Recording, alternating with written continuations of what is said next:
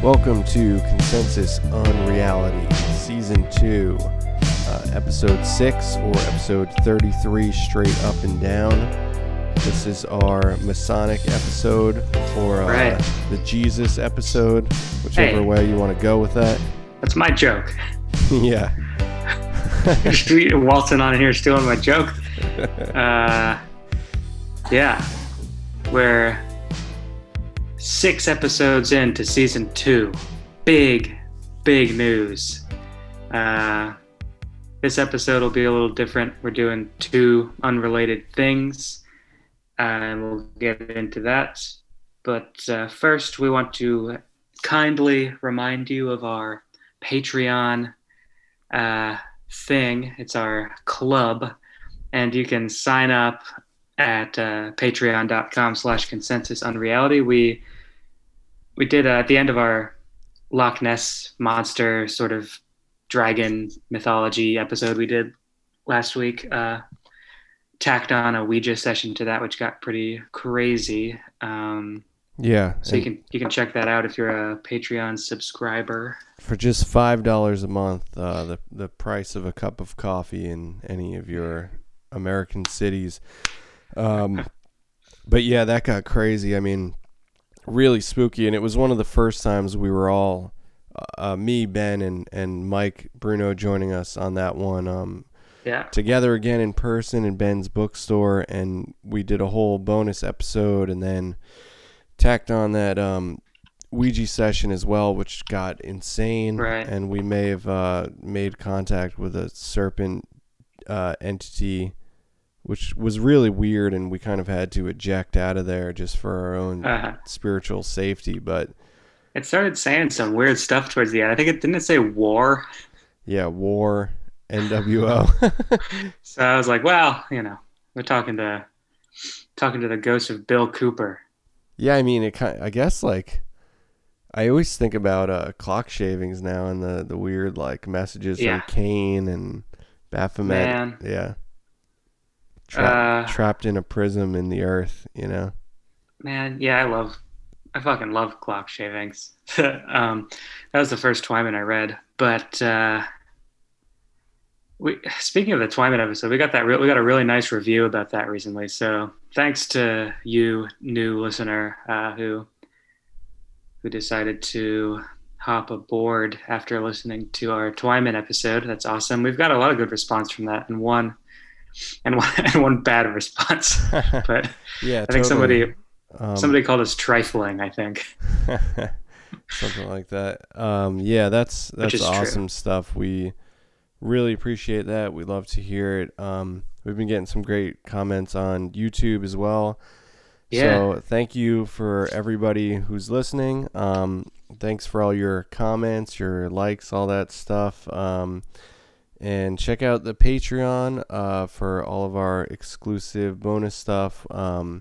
We definitely get a little bit more experimental over there, messing with some of these processes, taking the narrative into our own hands, I like to think. And it's weird. I mean, whenever we do that kind of stuff, it kind of starts to, I can't help but invade my actual life apart from the podcast, and it kind of creates this sort of web, like a fabric of magic, for a little bit of time. Yeah, I think I mentioned there, I don't know if that was in the Patreon or the main episode, that like synchronicity stuff has been truly insane for me lately. Like, yeah, but they're not significant, just like things syncing up for no reason. So I don't know. Things have been, I've been in a real time of swing, ebb and flow in my life, and there's a lot of synchronicities going on. I always go back to the Eric Wargo episode too, and I've been, kind of dreaming again a lot more, and noticing actually, sort of like, this is a weird thing I wanted to talk about, but I've been noticing like dream recall, where Like dreams that recall earlier dreams. yeah, like, so I'll be back in a space that I've only been to in a dream, Right. another Yeah. dream, you know? So there's like there's a formation of threads between dreams, which I think is something that you really only become more conscious of once you start paying more attention to your dreams, and especially writing them down has been, huge for me. Yeah, I have those for sure. It's almost like sequels or something, or like just for some reason it'll like it's never like super apparent, or it's never super like out in the open. It's just kind of like I'll have a thought within the dream, like, oh, this is like when this happened to me. But of Right, course, that was also another dream. right, right, And it's crazy that like, cause I had, you forget those earlier dreams, or maybe you don't, but, and then like, but your dream self like doesn't. That's like part of like, that's like another life, right. Absolutely. which Yeah, it's ties in crazy. maybe ties into the Paul Wesson, idea of the secret life, maybe. There's like a dream self that's living its sort of parallel Mm-hmm. existence.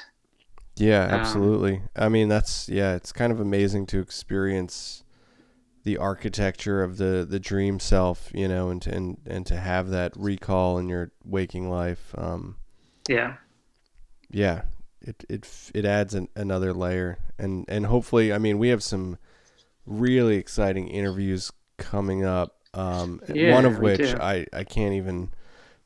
I guess we'll kind of hold it close to the chest for a little bit, but I can't even express how excited we are about an upcoming interview, and hopefully we'll be talking a lot about lucid dreaming and the importance of dreaming, Mm.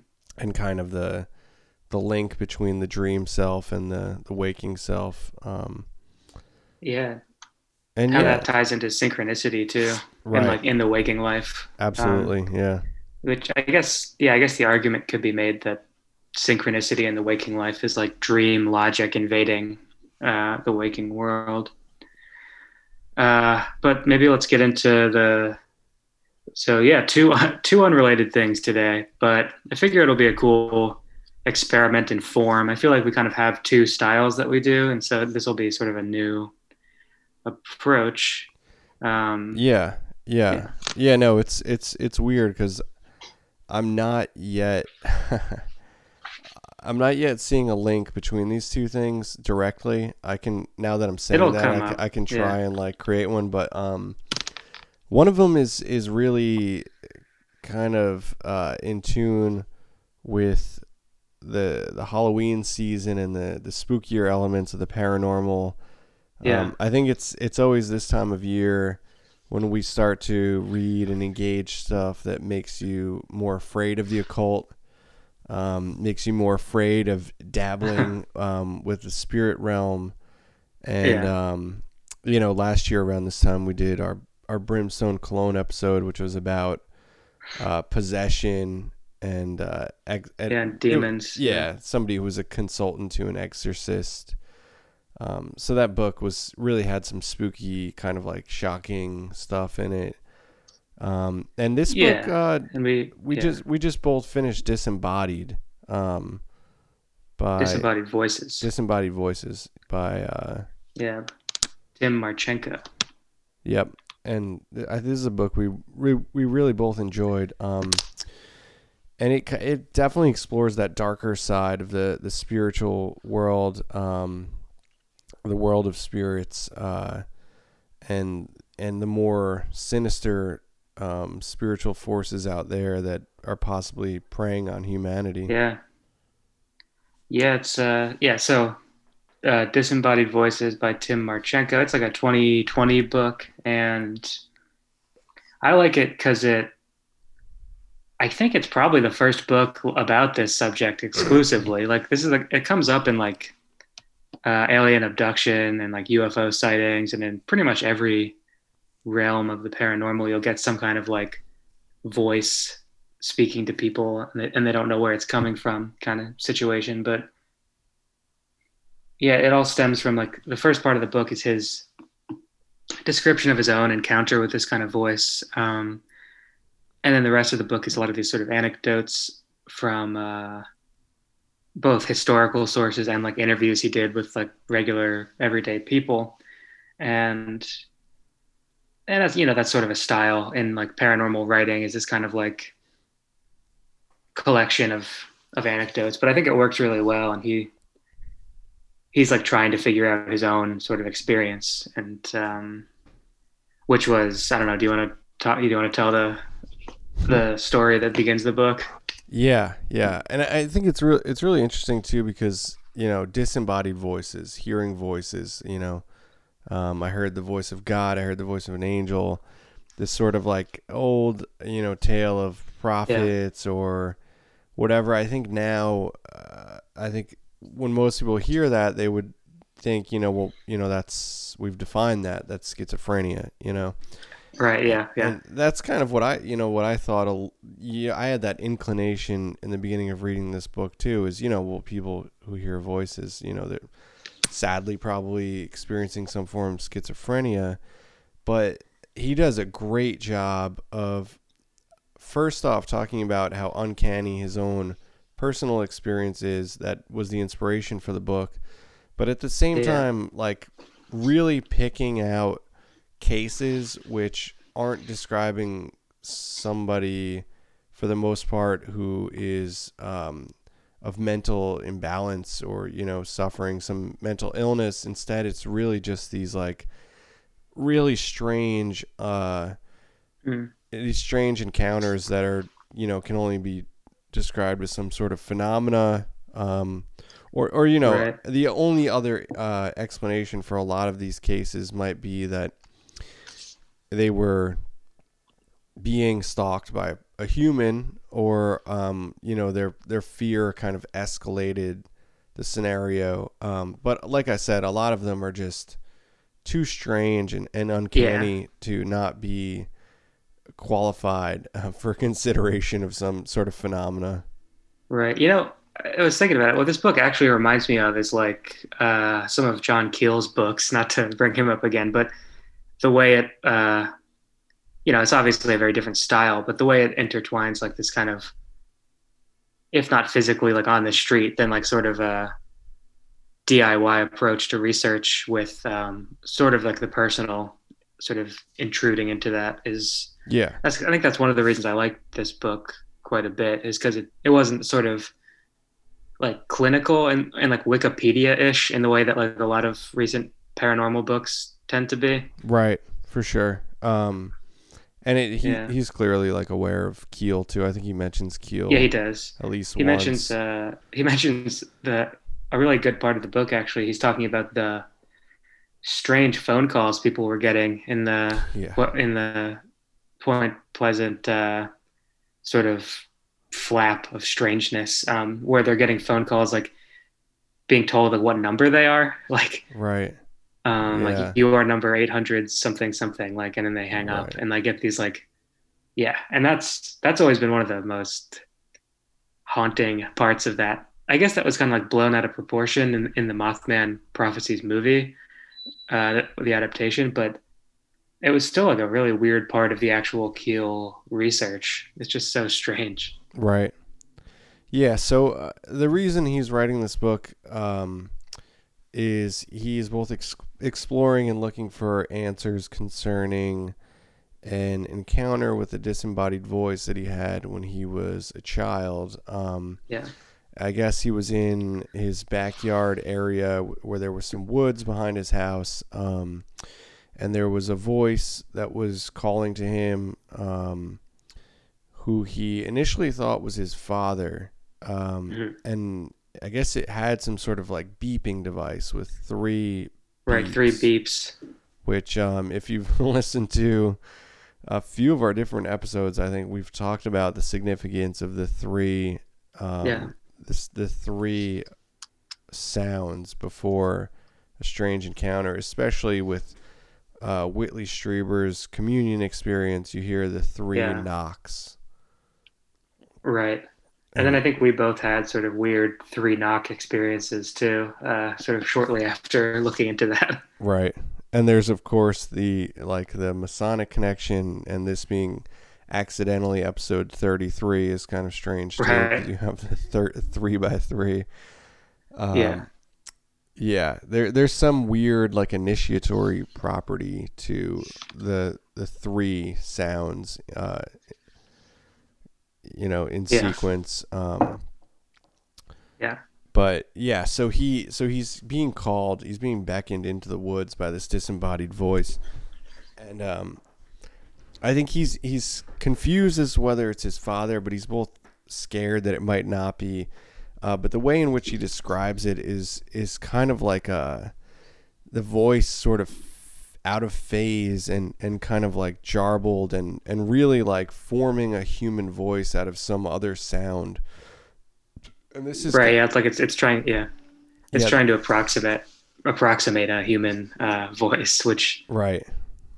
Yeah, this is such an yeah. incredible description, I feel like, because this kind of describes the really uncanny and kind of terrifying nature of this phenomena, that Right. whatever this other is, it's not human, but it's kind of trying to mimic the human, with a clearly limited phonetic and Right. otherwise vocabulary, which is kind of really, really spooky to imagine. But so he doesn't follow this voice, and he lives to tell his tale. But he goes seeking through both mythology and historical and current encounters with disembodied voices, an Yeah. answer. And there's really some amazing parts of this book. I think we'll get into a few of them. There's a lot of kind of regular encounters, often involving the woods, and there's a significance of the woods to this phenomena too. Yeah. I love he gets into that Sylvan dread concept, which I've always really loved. I think there's like a collection of horror stories about that, which is how I first heard the term. I find he does like a pretty long sort of detour through like Skinwalker mythos, and like does a really, I think, relatively noble deconstruction of like what the popular conception of that is versus what actual like native traditions are around that. And he compared, what's that thing that he like the sort of like creepy pasta version of it that he talks about, flesh gates, Right. Yeah. which is Yeah. like the Yeah. sort of like the synonym generated version of Skinwalkers, where it's like, but that's sort of the internet's answer. That was like sort of a Reddit level answer to his problem, and he wasn't really satisfied with that because he never saw anything, and like the voice imitation of humans is not a very significant part of like the Skinwalker tradition at all.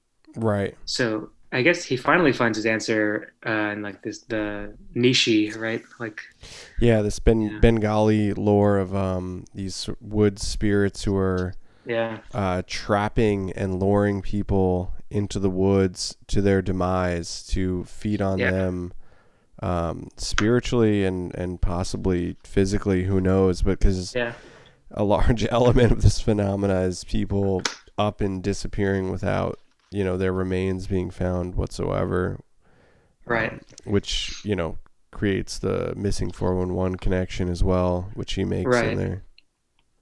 Yeah, he mentions that a lot towards the end. Does some like of his own sort of research into that with like FOIA requests and stuff. But I think he kind of settles on this, like, I mean, obviously he doesn't solve it in any real sense, but he feels pretty confident that he had encountered this like a similar entity to what is described in like the stories of the Nishi, which is really interesting. I mean, because he goes through all kinds of voices. Like he talks about like Joan of Arc and like um all kinds of like ecstatic experiences and like sort of positive voices or like voices that are driving you to do something.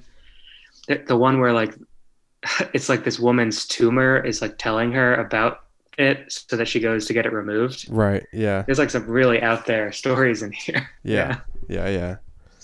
Yeah. Yeah. I think what he is talking about is kind of like an unknown creature sort of in like the in the fauna of the world, you know, like there's an unknown realm of species which inhabit another plane of existence, but you know, are preying on humanity, Yeah. which is kind of fascinating because there's not really like I don't know, when we think of spirits and entities, we think so much about like the mythological parts that we impart onto ourselves, that we can sort of like Yeah. communicate with these things at our will through these like magical processes and whatnot. That's such a large part of the occult. Right. But this is something just completely independent of you, that is like luring and trapping you like Right. prey, you know, like hunt. Yeah. Yeah. It's hunting. It's literally hunting you. Yeah. It's really fascinating and scary. Yeah. That yeah, towards the end of the book, he's also like breaking down like this sort of like hunting style of this thing, where it like Yeah. It's sort of starts fascinating. with like, you know, it lures you by like sort of usually they'll like say your name, which I guess is sort of well, that's terrifying, of course, because how, you know, how would they know? And then they try and convince you to follow it, and then of course, you know, it's It'll mimic something close to you, yeah, like your dog. right, Like it'll create a squeal that sounds like your dog, yeah, or it'll, you know, it'll cry for help in the voice of like a child or something. Like there's yeah, that yeah. crazy one with the Boy Scout troop, and That one was they're very scary. hearing that girl crying in the woods. Yeah, Man, this is giving me chills talking about it, because it is a very spooky book.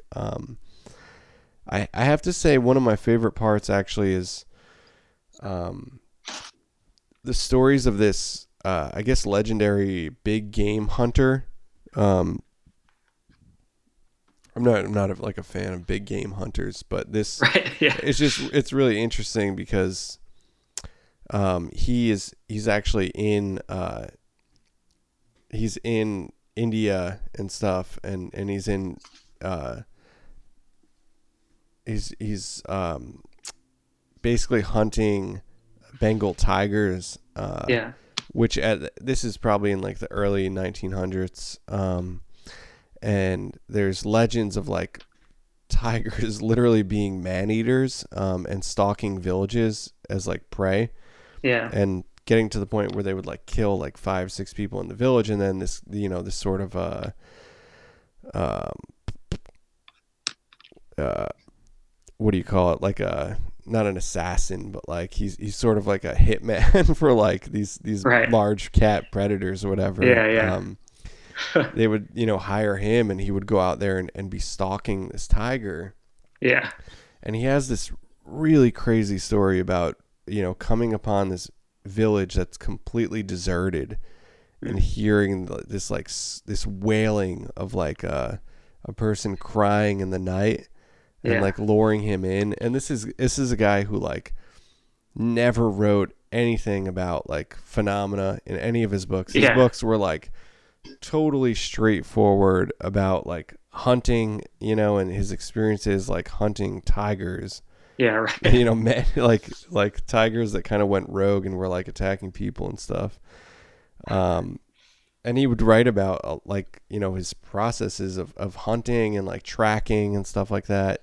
A guy who wouldn't seek ridicule, you know, right, through sure, including like a story about being scared of like a ghost in the yeah, woods in one of his books. But he's got this insane story about like like this entity in the woods, like trying to lure him out in an abandoned, like completely deserted place where there wouldn't have been anybody, like, yeah, you know, for a very long distance, you know. And yeah. It's that so yeah, that story is just like really chilling and really really crazy and wild. And that's kind of also the root of the um when the writer of Disembodied Voices has his revelation that this might be the same thing that yeah, he was being beckoned by. right. Have you ever had a disembodied voice experience? I guess I sort of have when I was younger. Yeah. Yeah, but nothing to this degree. Yeah. Yeah, Something so I have one. faint that I'm not sure it Right. was even there at all, you know? I've had a few. Um, Aside from like hearing crazy person voices, I mean, like I was, I feel like maybe I've told this on the podcast before, but I don't think so. I was just like laying there with someone, like the person I was seeing at the time, and just laying in bed, like kind of falling asleep. And like right above my ear, like right above and behind my ear, like how he describes in the book about like where it's usually positioned. I hear this thing that's it's just like, hey, it's like some like he describes again, like a sort of mid-range male voice, and it just says, hey, and we both heard it, and it woke us both up, and there's no other sounds in the house, Oh man, it's so and weird. it was I'm gonna have nightmares. it was horrifying. Like, Yeah. you know, that like it was something that kind of like hypnagogic state where you're kind of like, so I thought like, and sometimes I'll have like those kind of like jerk like hallucinations, like when you're just about to fall asleep and you feel like you're falling. Right. Yeah. Um, but it was like, it was odd. Like you can, I mean, unless you're like, I guess truly like schizophrenic or something, you can tell when there's like a voice inside your head versus when a voice is coming like and actually like influencing your eardrum. Like Right. Right. there's just like a, you know, a difference. Um, because I get those like crazy like hypnagogic voices sometimes when you're falling asleep. But this was, yeah. Anyway, really, really, and I still think about it all the time. And I don't know why it didn't go any further than that. It was just, hey. I think maybe I got so like alert that it kind of like was like it gave up or something. Oh man. Yeah. That's some really spooky shit. Yes. Um, and there's a few like instances in because usually the person is alone, which kind of like adds to the ambiguity of it. But there's like several instances in here where like the person isn't alone, and it's and like there's like confusion, like that. What is her name? Is it David Neal? Alexandra David Neal. Yeah, Alexandra David Neal. He recounts one of her stories from, I think, Tibet. She wrote that book, Magic and Mystery in Tibet. And she was talking to this like holy man who was trying to convert the sort of demonic worshippers up in the hills. And like she heard this like demonic voice that like, you're never going to do that. Like they belong to me. And then the holy guy was like, what? That's not true. Like he thought that she said it, and she was like, I didn't say that. It's just Wow. like that kind of plays into like the trickster element and like the maybe like, well, that's obviously like a occult kind of spiritual dimension to it because it's about like this demon laying claim to people's beliefs. But I think the aim in this Marczenko book is more like to establish these as some sort of like strange predatory being. I don't know. Yeah. It's weird to think that there's like a whole taxonomy of spirits or something, you know, that are out there Yeah. and um like there could be just like one demonic entity laying claim to like some people on a hill, you know, or like Yeah. it's the whole kind of like the egregore thing too, you know, like of like a cult, even a certain cult creating its own egregore, you know. Right. Is that, we're gonna get into the whole thing of like parsing it out or whatever, but like is that, you know, does that rise up from the manifestation that they've created, or is that something that was already there that they're getting in contact with and they don't even know exactly what they're getting in contact with because there's always this trickster element.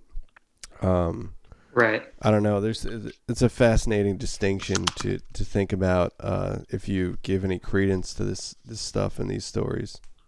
Um, have you read The Wendigo by Algernon Blackwood?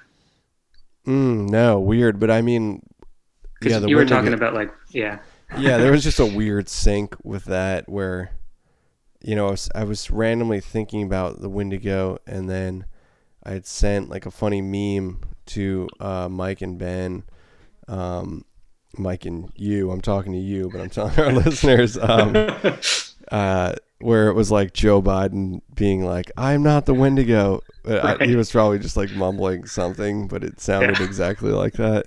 And then weirdly enough, like at my job, an item came in, like from an auction or whatever, and it clearly said Wendigo right on the cover, like 10 minutes later. And it was completely random and weird. And that's the Wendigo is really interesting. I always think about, actually, because in Lehigh Valley, there's Hawk Mountain, the Hawk Mountain area has like a lot of haunted ghost stories, which we've probably mentioned a bunch. But one of which is supposed to be like a giant, like 10-foot tall, glowing green entity, which is supposed to be like the Wendigo, a Wendigo. Gotta find it. Yeah. Wendigo's gone pretty far south, if so. I feel like that's like a California wilderness tale, but I guess, yeah. And then he mentions the Wendigo in this book too, in Disembodied Voices. It's kind of like a suspect, on his list of possible voice things. But he kind of is like, there's some tales of the Wendigo that involve voices, like a strange voice, but mostly it's more about like, what was like the Wendigo represents like excess in life and like, yeah, and it'll like greed and stuff like that. Yeah. Yeah. It's funny to think, like, not to get too Fern Gully on it, but like we're sitting here, getting scared about like disembodied voices luring us into the woods and disappearing us, but at the same time, like our race, the human race, is like constantly just like driving into the woods, eating more and more of it, like destroying the apparent habitat of these spirits. Yeah, maybe setting them free. Yeah. Or, and that is a weird kind of like parallel in the whole, if you buy, this theory of it, that all these like sort of new viruses in the future are going to come from like the destruction of animal habitats, where they're going to like be driven into human places, and like we're going to get all these new constant pandemics because of climate change and forest destruction. Like sort of a strange like parallel, different dangers but similar mechanisms. But yeah, I mean, this book is really fascinating. So many good stories in it too. I think he even gets into like fairy lore a little bit too. Yeah, for sure. I mean, he talks about Valet too, and there's a crazy story that ends the book, that Jacques Vallée kind of presents, but it's this woman in the UK's story where she's actually physically attacked by one of these, like, who knows what this encounter is and who knows if any of it's actually related, but I mean, like, she is grabbed by this like strange kind of like giant claw that almost sounds like an eagle coming down at her at first, but then it's like sort of a metallic feeling, and it's pulling her by the head and dragging her, and then it says, "Here she is," to something else that's like rustling in a bush, and then it kind of just like leaves, and she's just left there. It's crazy. It's a really insane story, and thank God we don't tell it justice the way that it is told in this book, because that's a reason for you to go, pick this book up, or listen to the audiobook on Audible or whatever, because there's some really crazy stories in there. And that's, I don't know, man, it's truly jarring. Like, and his hypothesis is that maybe she wasn't abducted because it just wasn't, it didn't like her, it wasn't satisfied with her, as like some sort of like spirit meal. Right. It's crazy. Yeah, and that's another aspect, like the whole like with the digital beeps in the first story of his own that he tells, and then like these like weird kind of like robot aspects of it, kind of poking in once in a while, like this like sort of and I guess that'll only happen, after the like information technology boom or whatever. But you hear these like weird, like just like this sort of digital, like strange, like recordedness in it. That's like for some reason that adds a layer of it that makes it very scary to me. Yeah, I don't. There's a weird connection too with like the McKenna, like machine elves, Right. Yeah. Yeah. and kind of like having the preparedness. Some would argue, probably McKenna himself, that when you have the preparedness to know what kind of that you're sort of entering contact with something, that Mhm. you can classify it better, and then sort of like maybe enter its playing field a little bit more. Whereas maybe these people are sort of slipping into some sort of window area or window event where they Yeah. don't know what the hell's going on, almost like a close encounter, like a classic Right. UFO close encounter, where we end up qualifying it the best we can to our own makeup of the world. Yeah. It's interesting. It's kind of almost like an auditory version of like seeing a UFO or something. Yeah, It's like, yeah. Because I mean, except for the one story, which was very terrifying, they never see anything really. Um, I don't think they see you anything in like most of them, right? No, it's just the one where like remember they see that like sort of gaunt face with like black eyes peering from around a tree trunk, Man, and it has like sort of a blank look, and then like it appears like behind another tree trunk like immediately, and it's like frowning at them. Ugh. Jesus, some And it's scary like, yeah, stuff. it's like saying, come here. Like it's just like, ugh. Like no, why Whew. would I? That's why this is such a great book, actually, because it's one of those ones that really has the kind of fear of like a Stephen King book, but it's Yeah, supposedly real stories, or at least people's yeah, like real accounts of things. It's not like a creepypasta. These are stories that people right. actually experience in one way or another. Yeah, and that's why I think it's good that he addresses the like sort of creepypasta aspect of it. I think overall, yeah, he does like a good job of like addressing like critiques that would immediately come about talking about like this kind of thing. Um, Does it yeah, make like you yeah. does it make you scared of reaching out into contact on the Ouija board and stuff like we've recorded and done on the Patreon? I did want to say that I've talked to like a few people since we did that, and every single person I mentioned having done a Ouija board thing to, they were like, "Why would you do that? Never do that." And so there's like, and I usually look at that as like sort of like a superstitious like thing. Yeah. And I tend to like I sort of believe in all of this stuff to whatever extent belief really matters, but um, I always feel like relatively protected. I feel like I take the right like sort of spiritual, uh, internal approaches to it, like when I'm attempting to like reach out. But I've been having some second thoughts about that. Yeah, I mean, this Yeah, kind of stuff will certainly make you have yeah. second thoughts, Like for I don't sure. think we did anything dangerous in any of the Ouija things that we've done yet. I never felt malice coming out of that interaction. Only ever like Yeah. Oh, I at feel most like a sense of control. Like this thing really like wants to have something to say and it's struggling to do so. right. Yeah, there's always some weird kind of revelation that's came from it, and Yeah. these weird synchronous revelations. Yeah, I And who mean, the knows? Yeah. superstition surrounding the Ouija board is a fascinating thing in its own right, I and really like it. Yeah, because it's like a really recent thing in terms of spiritual technologies. Like, and I don't know, it's like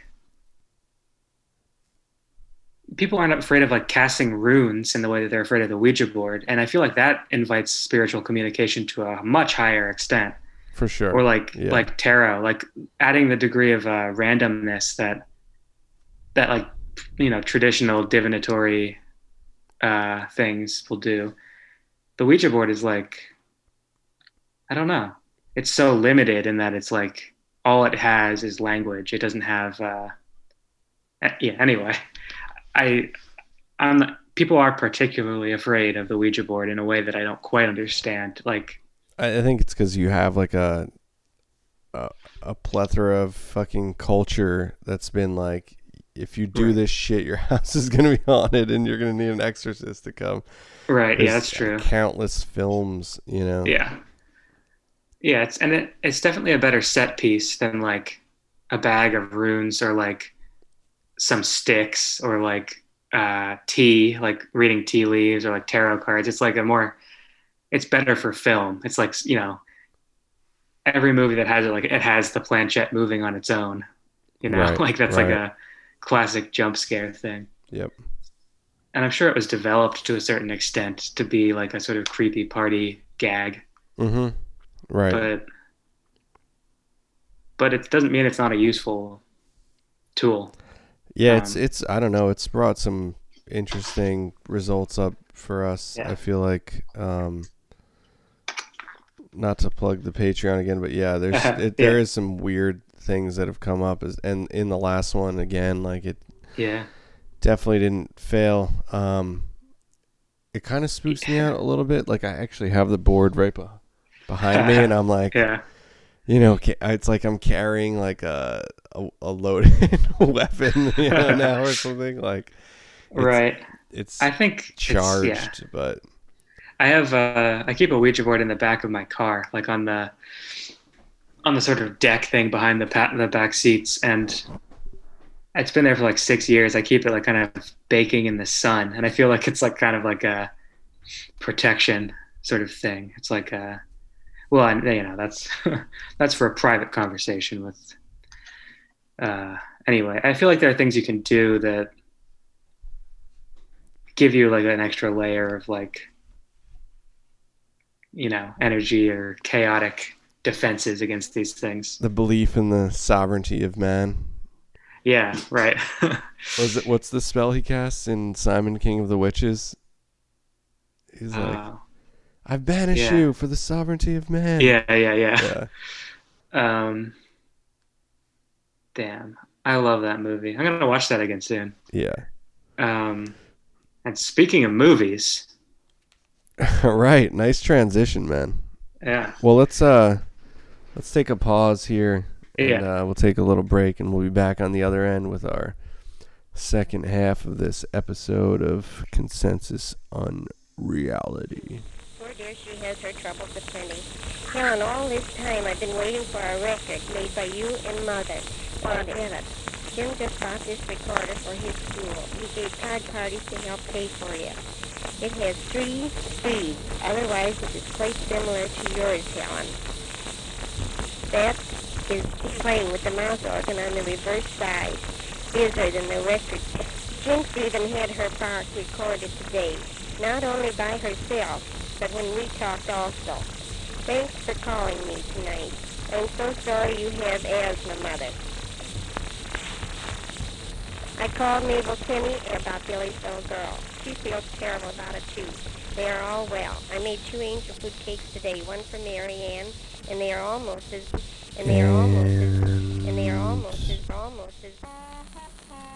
Yeah. What up? Yeah.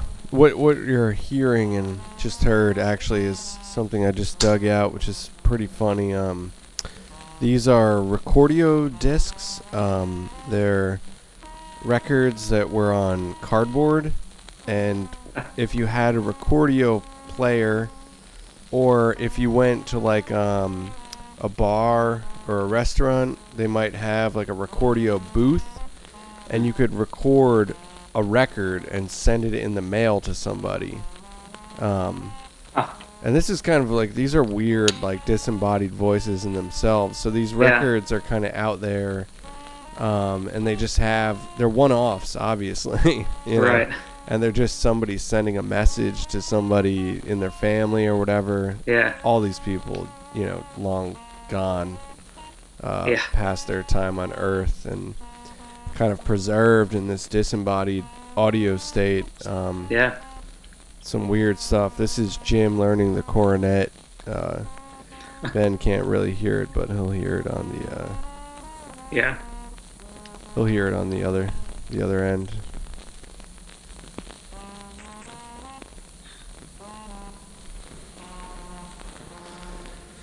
Yeah. So I guess we could talk about Yeah, where are we headed next?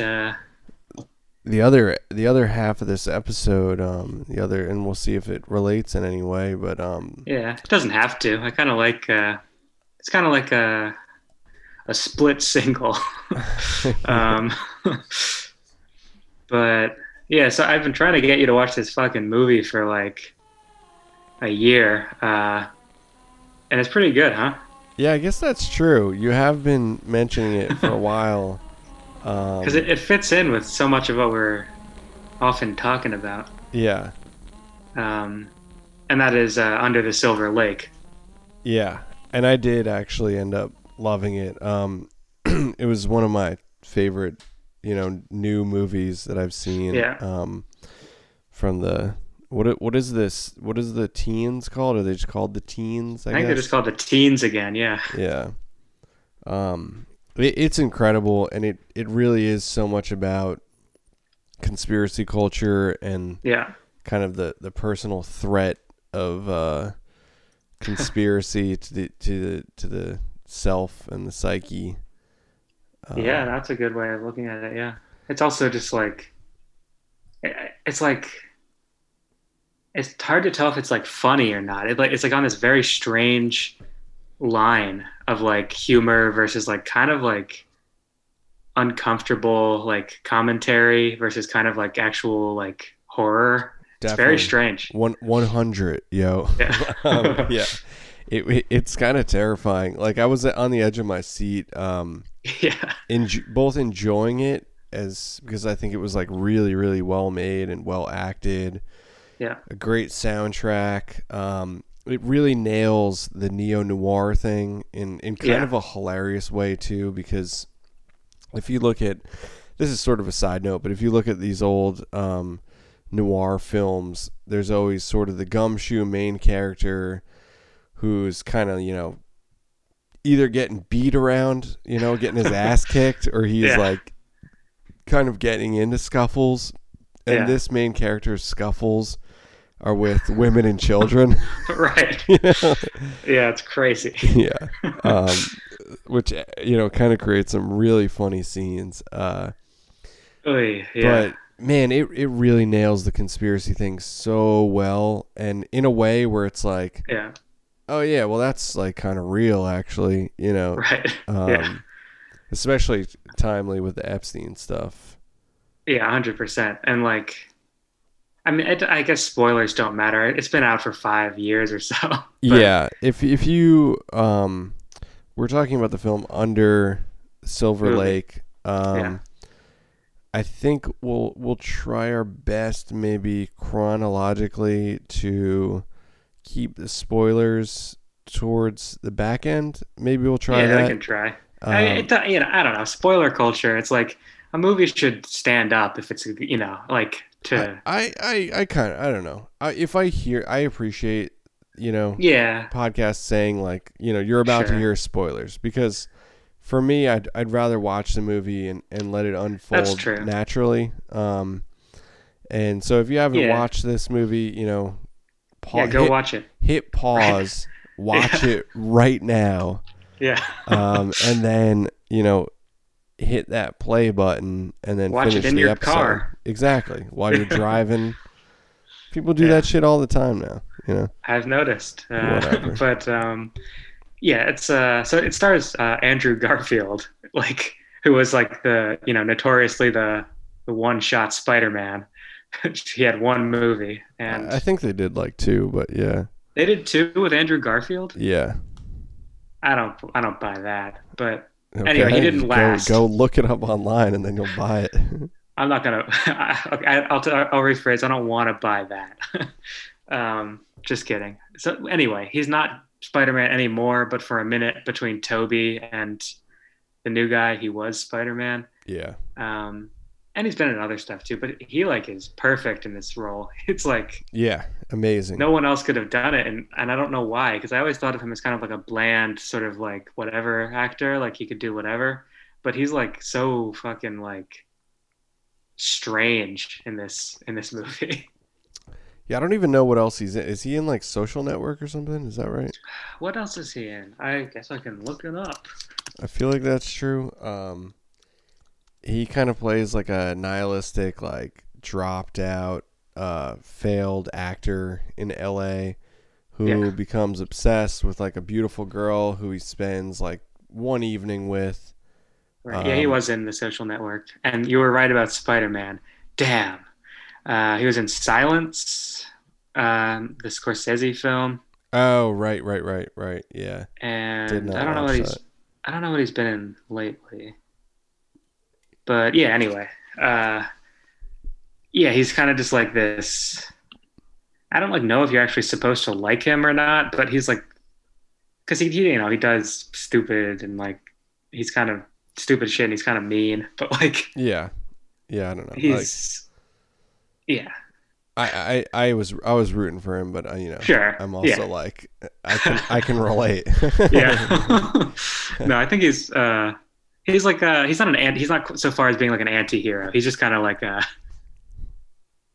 dickhead, but he's like I don't know. He's just like he's a kind of a cryptic character. He doesn't have too much of like a personality, but like it still like comes across. It's like very strange. It's like understated sort of. That's why it's kind of implied, and people think that he is actually the dog killer in the film. Yeah. And like they point that out a bunch of times. A subplot. Yeah. Yeah. The movie starts with like on this graffiti on a window that says like "Beware the dog killer," and it's like it's funny because it's like so. It's kind of like it's not super exciting as like a urban legend or conspiracy theory. Like it's kind of like it feels like purposefully kind of like benign. Yeah, just like I mean, it's like it sucks. It's like it's a crime, but it's not. It's like it's not like a serial killer, and it's so like because it's like even implying like he is the dog killer. It's like okay, like damn, like dude has some issues, but it's not like he's like. It's like different than like the Zodiac or something, Yeah. I mean, sorry to any dog lovers out there. But... Dog people stand up, man. Yeah, but I like dogs, but that's not even like it's really just like a weird subplot in the film. Right. And there's a few of those. There's actually more of those than I would expect in like such a movie. Yeah. So he meets this girl. She's in the same apartment complex as him. Yeah. And they spend one night together, and she's kind of strange. She's obviously gorgeous. She's got the kind of like noir right. dream star kind of like energy. A femme fatale. Yeah, the light's shining on her perfectly and all that stuff. And then she kind of up and disappears, and he is embarking on trying to find out what happened to her as a pseudo detective thing. Right. But the endeavor is enraptured in his like overactive pattern recognition, almost to like a schizophrenic level. Yeah. And the way it's sort of like the idea of like seeing symbols everywhere, like it both like in the movie, like if we're to assume the events in the movie are like true in the movie, like everything that he like intuits based on his like really kind of patently ridiculous conspiracy stuff, like literally like, spinning records backwards, like stuff like that. Like, yeah, it all eventually leads him to like the grand answer to like his things, that sort of. Right. Yeah. I mean, the movie like affirms kind of the search for conspiracies. And I watched a couple different analysis of it, and some people extract that because of the fact that he gets the answers that he's looking for and they still don't help him really, or like, do him any better, it kind of nullifies the search itself, Right. Yeah, I can't agree with that. I can't agree either, because the results he gets are so insane and amazing. Right.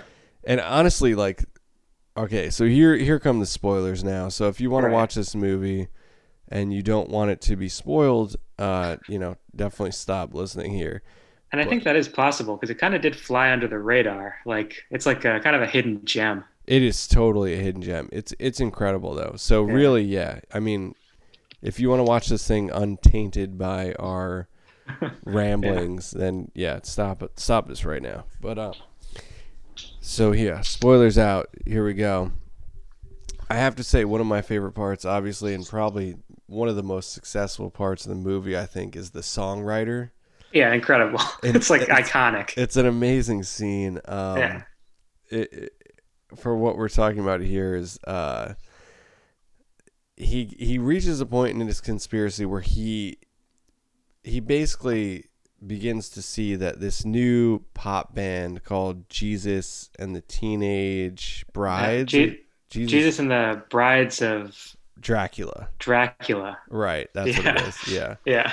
Jesus and the Teenage Brides would be a little too Epstein, but yeah, it would. Yeah, a little on the nose. Yeah. But it's kind of in his peripheral the whole movie, and then he really ends up on them in his detective work. And they have this really cool song in the movie, actually, which is like Turning Teeth, which sounds like this like Smashing Pumpkins song. Right, yeah.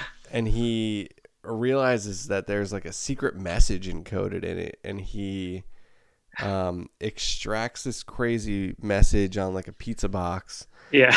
And then he brings him to like the scenario in which he's brought into like these tunnels in the Hollywood Hills. And to get there, like the message tells him that he has to go he stand under something and touch Dean's head or something. Yeah. And so he has to go to the statue of James Dean and like put his hand on his head. And then go to like Copernicus or some shit. Yeah. And then right. And then or Newton. Right. Yeah, Newton, yeah. The craziest thing is like the sort of like thread throughout the movie of like hobos, like because like this like sort of underground elite network communicates using like hobo code, which is like the old like glyphs on walls about like where is safe, and like it's like this very cool language developed I think in like the 20s and 30s. And then like the person who like leads him into these tunnels is like the king of the hobos, this like really strange character. Yeah. And he like, or the hobo king or something like that. But just like, and I don't like, it seems like it's like if that's like a commentary on like LA's like homeless problem, like their like horrible treatment of the homeless and like how that connects. Like, but that's like that would be so plain. I think it's part of it's just like kind of like a weird surreal twist. I think it's like also kind of endemic of the way that the elite and the power structures like have their tendrils in everything all the way into the earth, like as far as it goes, right, because it's like it plays with like the whole like rich people have sex trafficking tunnels, and it like kind of turns that into like this crazy like turns them into like these bunkers that like are like tombs, like they're Egyptian pharaonic tombs, exactly, of the tombs of the pharaohs, in which billionaires at the end of their lives are buried with like 3 young starlets, essentially, or like would-be starlets. So it like brings like the sort of Epstein current and like the Weinstein thing, and and like conflates it with like these crazy like cult magic stuff, like and there's the Illuminati aspect too, which I also loved. The comic book writer character is the dude who's in all the Lynch stuff. He's the guy. I love that too. That's like even his casting is like a message for sure. I feel because like, and he plays a very specific person in like all the Lynch stuff. Like he's always like a very important character. Yeah, he plays the character who kind of sees through the veil. Like the hag behind the dumpster. Right. And then in the Twin Peaks: The Return, he's like the guy who is tasked with assassinating like Dougie Cooper. Right. Yeah. Who then like fails and is killed by bad coup. He's like this strange intermediary character, I guess, is a good like a Right. sort of like a psychopomp. Right. Yeah. And so he plays that same role in Under the Silver Lake. Like, Yeah. yeah. And he recognizes the owl's kiss or the owl's curse. Yeah. Yeah. The owl's kiss, I think. And it's this naked woman with an owl's head that like Yeah. Clearly like a symbol of the Masonic Illuminati lore. yeah. Like yeah, what's the giant owl in Bohemian Grove, is that? Yeah. The Moloch. Yeah. Yeah. But it's like the serial killer, like sort of, and it's in this like this. It's on like the same sort of like media level as like the dog killer, like this kind of like urban folk tale in the Yeah. movie. Neither of these are real things, but Yeah. yeah, that part's crazy, and it's like seen through like that guy had like video cameras all over his house, so that it gives that like Yeah. you only ever really see it. Well, you see it later, but like seeing it first on a screen, I feel like is really interesting.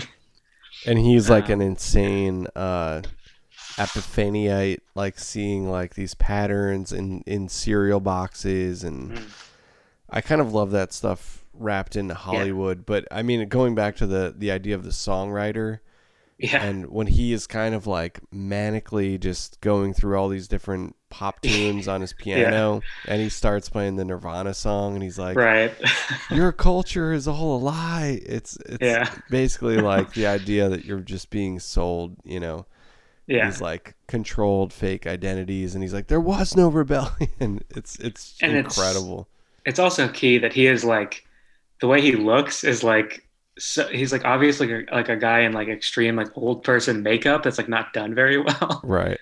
Yeah. And it's like it adds this like layer of like uncanniness to his character where it's like impossible to know like if he means he's written like all popular music ever for like thousands of years, or if he means like, you know, over the last like 70 years. Yeah. It's like it gives the whole thing this crazy like dreamlike aspect, and then it's really done well. It gives you a real feel, you know. yeah it's it's like one of my favorite scenes in movies in like that have been made in my lifetime, I think. And that's kind of music is so, it's such a tough aspect of our culture too, because everything is so referential, you know, and it can't not be, you know, because nobody lives in a vacuum. And even if you did, like, your inherent concept of music doesn't exist in a vacuum. So you're still kind of emulating something before you, and or like reacting to it. Even like it's like a dialectical thing, I guess. Like you can't understand like Jandek without understanding that he doesn't sound like other people. Like that's why he's weird or whatever. And even something like Jandek, I mean, he's kind of like conjuring this old blues artist, you know, like for sure. Yeah, it's like, but and it's the way that guy kind of just like tears down like the entire like this poor kid who has like a Nirvana poster. He's just like, he just like completely, and that's another weird thing, how he has like a signed Kurt Cobain poster where it's like, it feels implied that like Kurt Cobain is still alive in this movie. No, it's signed by his daughter. Oh, is it signed by his daughter? Yeah, that's what he says. Yeah. Shit. Yeah. Well, whatever. But it feels like a really strange, like, I guess it's set in like 2011. Yeah. And it captures that so well too. Like the sort of like height of like what people ended up calling like hipsters, like that like fashion sense and that kind of like vibe. Right. Which is it was such an optimistic time in a weird way. Like, because like Obama had just like won. I don't know. It's just like as a cultural moment, like looking back, it was like indie rock was popular, and it was all this like fucking like psychedelic like I don't know. So and it just captures that because it was made I think in like 2017 or so. Yeah. So it had enough like distance to be like to like capture an era, I think. Like it didn't feel like it was written by someone living during that time, if that makes sense. Mm-hmm. Yeah, for sure. I mean, it's hot on the heels of the whole Weinstein thing, and I guess right before Epstein, like yeah. But I feel like anyone who Pizzagate stuff that was out. And I feel like anybody who wrote that movie knows like the Epstein story pretty well, even like before the suicide, because it was out there. Like everyone like who was like into like that land of conspiracy culture like knew, he was like like Isaac Cappy was like always ranting about him. And especially if you were in Hollywood, I mean, you kind of just like totally probably knew even more about weirder, or even nuts like and stuff. Yeah. Or like almost like any like industry, if you're at the top of it, I feel like Epstein somehow had his hand in it, which is another issue that maybe we won't get into. But man, I think Kurt Cobain is a really interesting choice too. Now I'm realizing, because Kurt Cobain is kind of the last, like big rock star, like he's the last kind of iteration of Jim Morrison or something, And I can't really think of anybody or anything since that hasn't been just some kind of like pop star, pop creation. Yeah. Yeah. Where Kurt Cobain was presented as being authentic. But right. And I imagine to a certain extent he was. Sure, yeah. But I think also he was like curated, Yeah, he was. Yeah, for sure. And that's obviously like why that, I mean, for a certain type of guy who I guess the main character is, that like line was so offensive. Like, yeah, right. That smells like Teen Spirit was like, like this. Well, he said he wrote it like between a omelet and a blowjob or something. Yeah. It's that movie was excellent though. I think anybody who listens to this podcast will really, really enjoy that flick. Yeah. And there's a couple different ways to think about it. I think it's certainly open-ended. It's one of those open-ended movies, It feels a lot like, it feels like Mulholland Drive, not like for any, it's much more understandable, I guess, than Mulholland Drive or whatever, like immediately, but it has the same, I feel like it makes some similar moves, sort of. Yeah, I feel like Mulholland Drive is kind of one of the more straightforward Lynch movies. Lynch's, sure. But, that's, compared to anything else, it's not saying much. Yeah. But it has the same. It is dealing with the same Hollywood underworld. Mm-hmm. It's definitely like post conspiracy. Like, very inspired by Lynch's Hollywood stuff. Yeah, for sure. But what a good movie. I guess the guy before that he did It Follows, which I didn't love. It made me sad because like when you watch something like that, I'm like, damn, I can't think of many other films that really like kind of nail conspiracy culture as well as this. There aren't many. Yeah, you have to kind of piece it together, like to have like good moments from a bunch of different movies, sort of. But like mostly they just like, they don't really. It's either making fun of it or it's like this really like ham-fisted like attempt to like make it dramatic or something like. Right. Yeah, make it kind of like otherworldly, like in Eyes Wide Shut or something. Yeah, well, even, I mean, that's probably second on the list of ones that do it okay. Mm-hmm. But they don't. Yeah, but that's not like that's more like about a guy who interacts with this like sort of nameless conspiracy, whereas Silver Lake is more about the experience of being that way, like of it's so much being about on the like trail. Culture too, and media, Right. Yeah. It's really interesting when he's kind of having his freak out, to that girl when he's in the bathtub, and he is like, is it crazy to think that our media only has one purpose, like, and that these ultra powerful people aren't using it to communicate like coded messages that have a different significant meaning just for them, and of course they are. Of course that's true, Right. And of course, like every aspect of media is corralling us in some way or another. I mean, that's certainly a conspiracy I subscribe to, is that, and I don't even think that's like shocking to anybody at this point. No, you know? and I don't think it seems particularly like plausible because it's like kind of built into the even like the idea of mass media at all. Yeah. Is that it's like an influencing force. Right. And if for anything, it's selling us stuff, and it's selling us back identity to sell us stuff. This is, Bernays 101.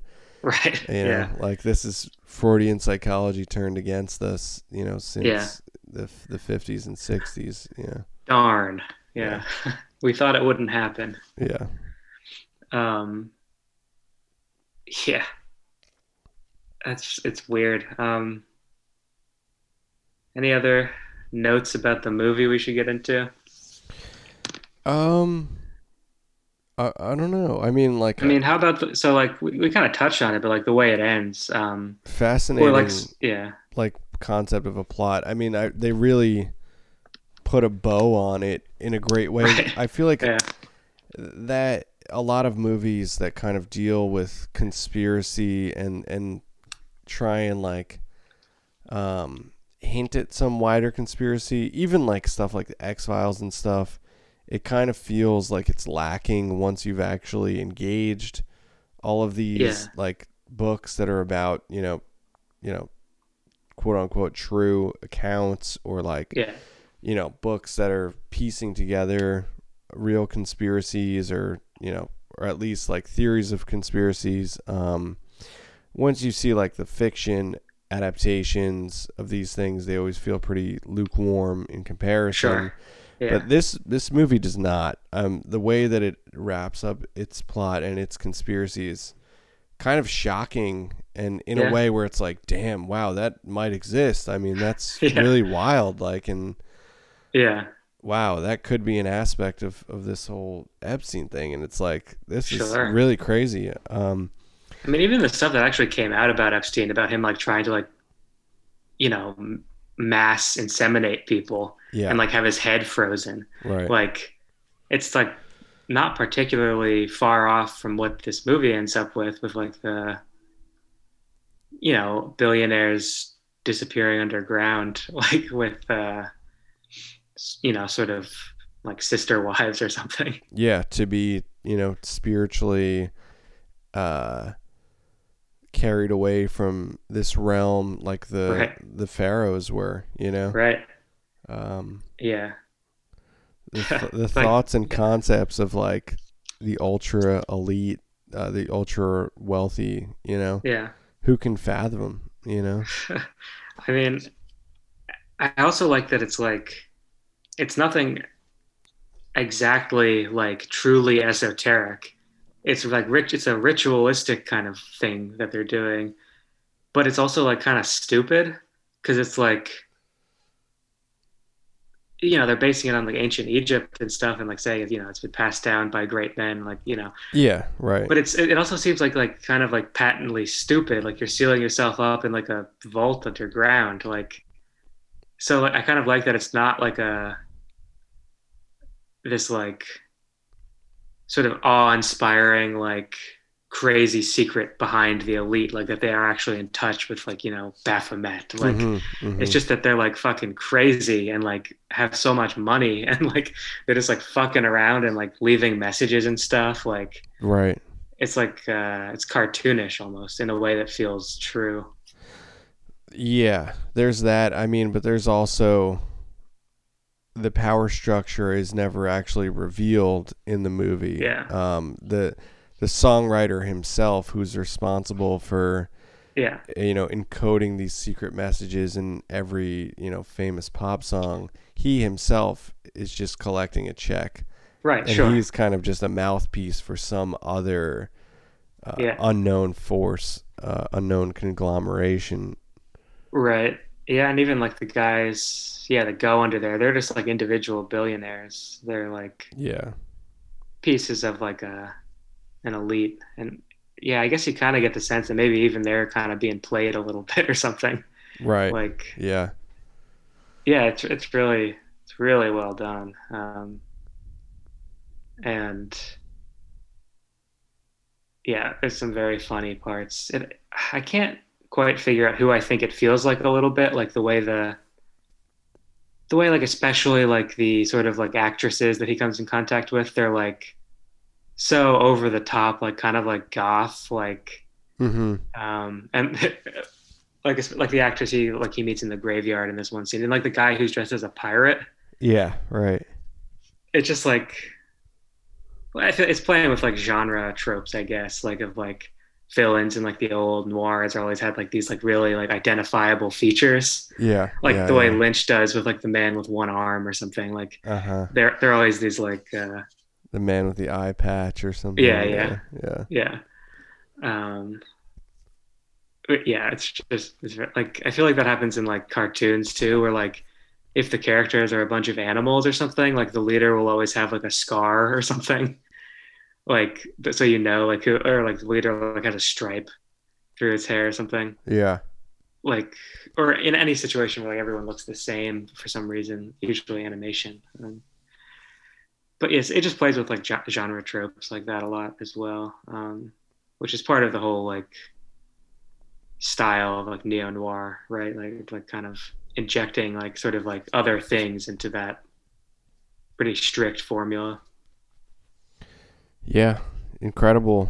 Incredible movie. Really, really enjoyed it. Check that out. Yeah. Uh, what's Yeah. your website movie? Well, what?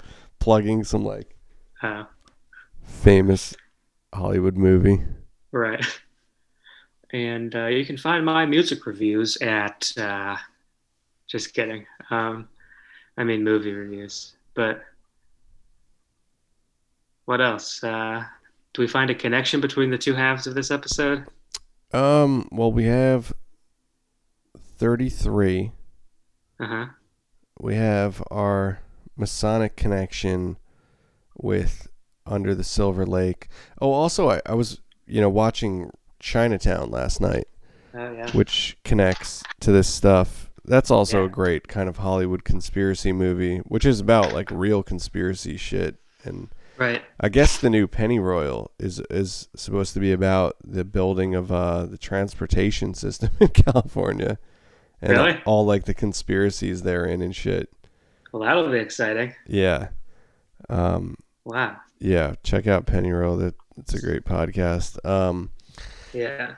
But yeah, I mean, we have the Masonic connection with Under the Silver Lake, episode 33. Obviously, the Owl's Kiss, Hmm. the 33rd degree. And owls in the Disembodied Voices book as well. Yeah, and we have Um, the disembodied Christ risen, yeah, yeah. 33. Um, I like having two unrelated things. It kind of makes for a different kind of episode. So maybe we'll do this once in a while. But Yeah, for sure. It's nice to have yeah, like two different topics. Definitely. yeah, You also have the uh, www of the disembodied internet. That's 3. yeah. .com. That's another That might be 3. a that might 30, be a stretch, but 33, man. yeah. www.com. COM. Yeah.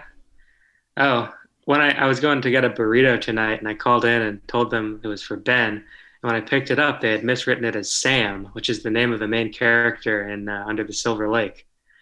So there's a little. Does it mean anything? Do I just not speak clearly enough? Perhaps. But lots of food for thought. And we have some good interviews coming up. Hopefully soon. And we'll have some Patreon content on the way. And more yet to be determined things. Yes, sir. Check out the Patreon for all kinds of spooky stuff that scares the hell out of us, and we do it for our Patreon subscribers. It's because you tell us to. Yeah, we're going to have more great stuff coming that way. We're going to be drawing lines on the map. We're going to be randomizing connections and manifesting some strange narrative over there that we've been building over the past year. Why not? So follow us along that journey, and thanks for listening as always. Yeah.